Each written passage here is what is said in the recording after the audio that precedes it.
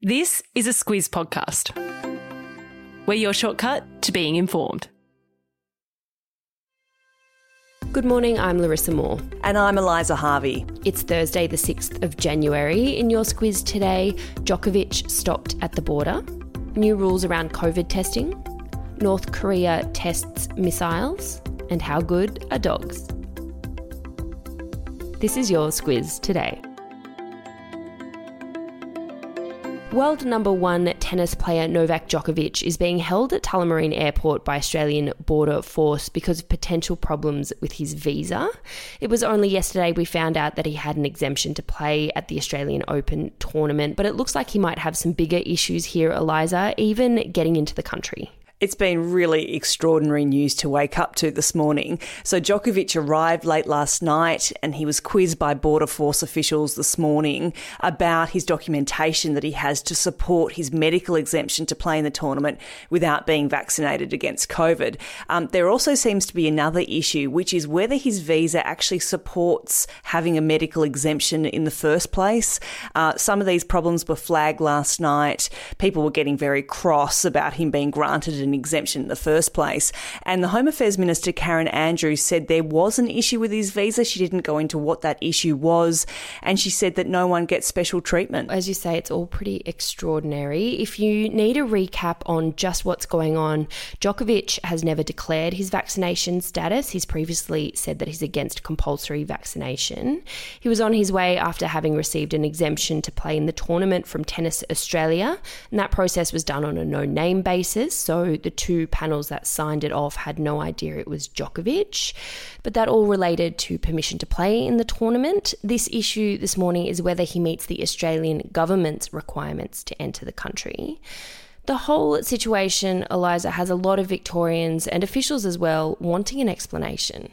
Yeah, well, if he does actually manage to get through customs, and at this stage it's unclear if that's a delay or perhaps a permanent refusal to entry, and even where Djokovic actually is as we speak. But if that all goes through and he does manage to get into Melbourne Park, he's got some explaining to do. That's what Victoria's acting Premier Jacinta Allen wants him to do. So too does Tennis Australia's Craig Tiley, who said yesterday he doesn't actually know the specifics around Djokovic's medical exemption. That's because it's private medical information, and therefore he wants the world number one to clear it all up. With Victorians undergoing one of the longest lockdowns in the world, there's very strong reaction to the thought that Djokovic might have been waved through. If he does get through, and this is a developing situation as we put the podcast out today, he can likely expect some very robust questions in his post-match press conferences. Onto the wider COVID situation here in Australia. National Cabinet took place yesterday and there are now updated rules around testing. Eliza, take us through it. So the big change is that you don't need a PCR test if you've tested positive on a rapid test. And that's an attempt to ease what Scott Morrison described yesterday as incredibly frustrating and highly disruptive testing delays that we've talked about a lot. So concession card holders, that's people perhaps with seniors cards or on welfare, they'll be able to get 10 free tests from pharmacies. And that's about 6.5 million Australians. And in response to fears of price gouging, which we mentioned yesterday, that's being investigated by the consumer watchdog, there'll be a special provision put in place to protect against that. One of the big questions with the rising case numbers is, of course, how the hospitals are coping. There were 64,000 new cases across Australia yesterday. According to the Prime Minister, there is some pressure on the system, but things are well within the capacity of the hospital system.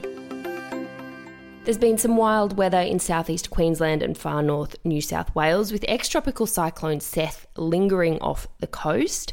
Very rough conditions along the beaches there, Eliza. Yes, unfortunately a man died at a Gold Coast beach yesterday after he hit a sandbank while riding his boogie board in the rough surf, and another woman died further south in Coffs Harbour in New South Wales. But this weather system is causing all sorts of drama. Places like Bribie Island in Queensland have actually been divided in two because there's so much water.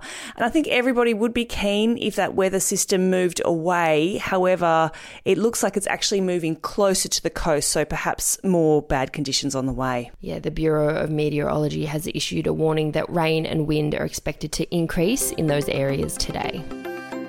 On to international news. North Korea is back with the ballistic missile launches already.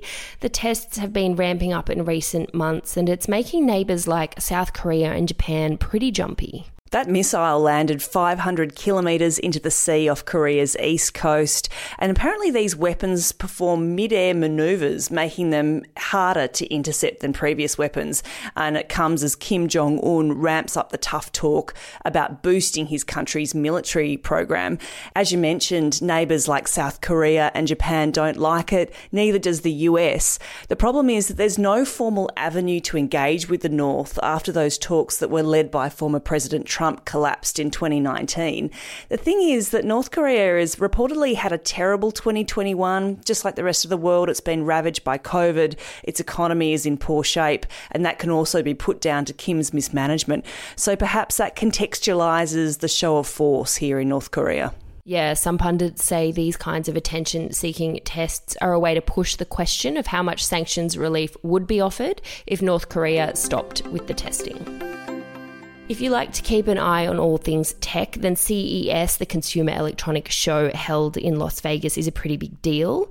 Lots of keynote speeches, of course, and new gadgets announced, but it's the quirky ones we like to keep an eye on. I spent a lot of time looking at the health monitoring light bulb. It's actually a little bit freaky. Yep. We'll put a link to it in the show notes. But you can actually track your sleep along with other biometric testing.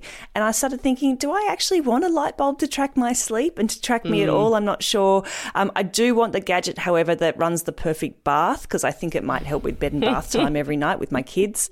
Yeah, there seems to be a tech gadget for everything. My eye was caught by the anti-snoring pillow. It automatically inflates to roll the snorer's head to get them to stop.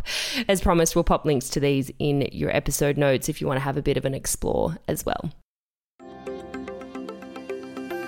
It's Thursday, so we're back with our first Squiz shortcut of the year. One of the big stories over the break was the death of Archbishop Desmond Tutu. He died on Boxing Day.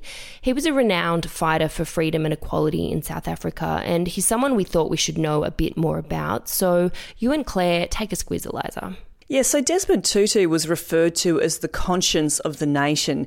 He led South Africa from the anti-apartheid movement through that very difficult period of new nation building, and he oversaw the truth and reconciliation process where victims and perpetrators of some of the worst violence of that era came together for a reckoning over what had happened in the country. Later in life, he became an anti-Iraq war protester and gay rights campaigner, a truly fascinating man. Yeah, so we take a look at his early life, his role in that anti-apartheid movement, his legacy both at home and across the world. Squiz Shortcuts is our podcast series that gives you the backstory to the big news stories, events and personalities. So search for Squiz Shortcuts in your podcasting app to take a listen to this one.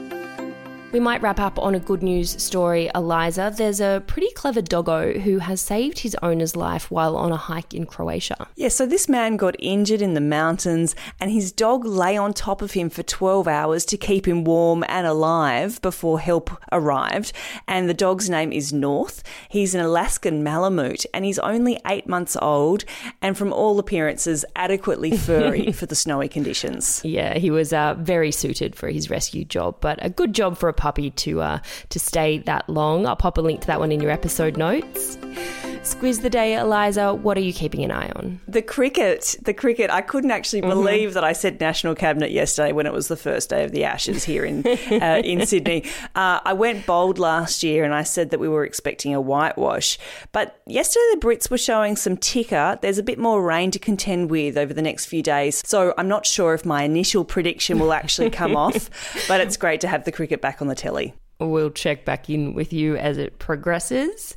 For me, it's the anniversary of the January 6 riots in America where the Trump supporters stormed the Capitol. We can expect to hear a bit more about that as January 6 unfolds over in the States.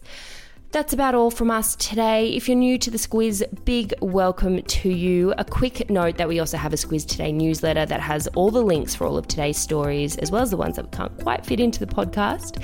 You can sign up at thesquiz.com.au if you'd also like to have that in your inbox. Have a great Thursday, and we will be back with you tomorrow.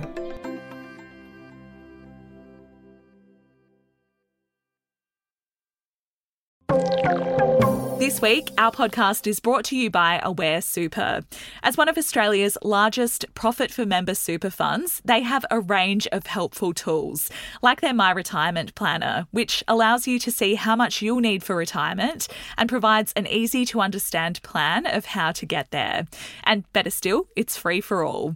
Read the PDS and TMD at aware.com.au.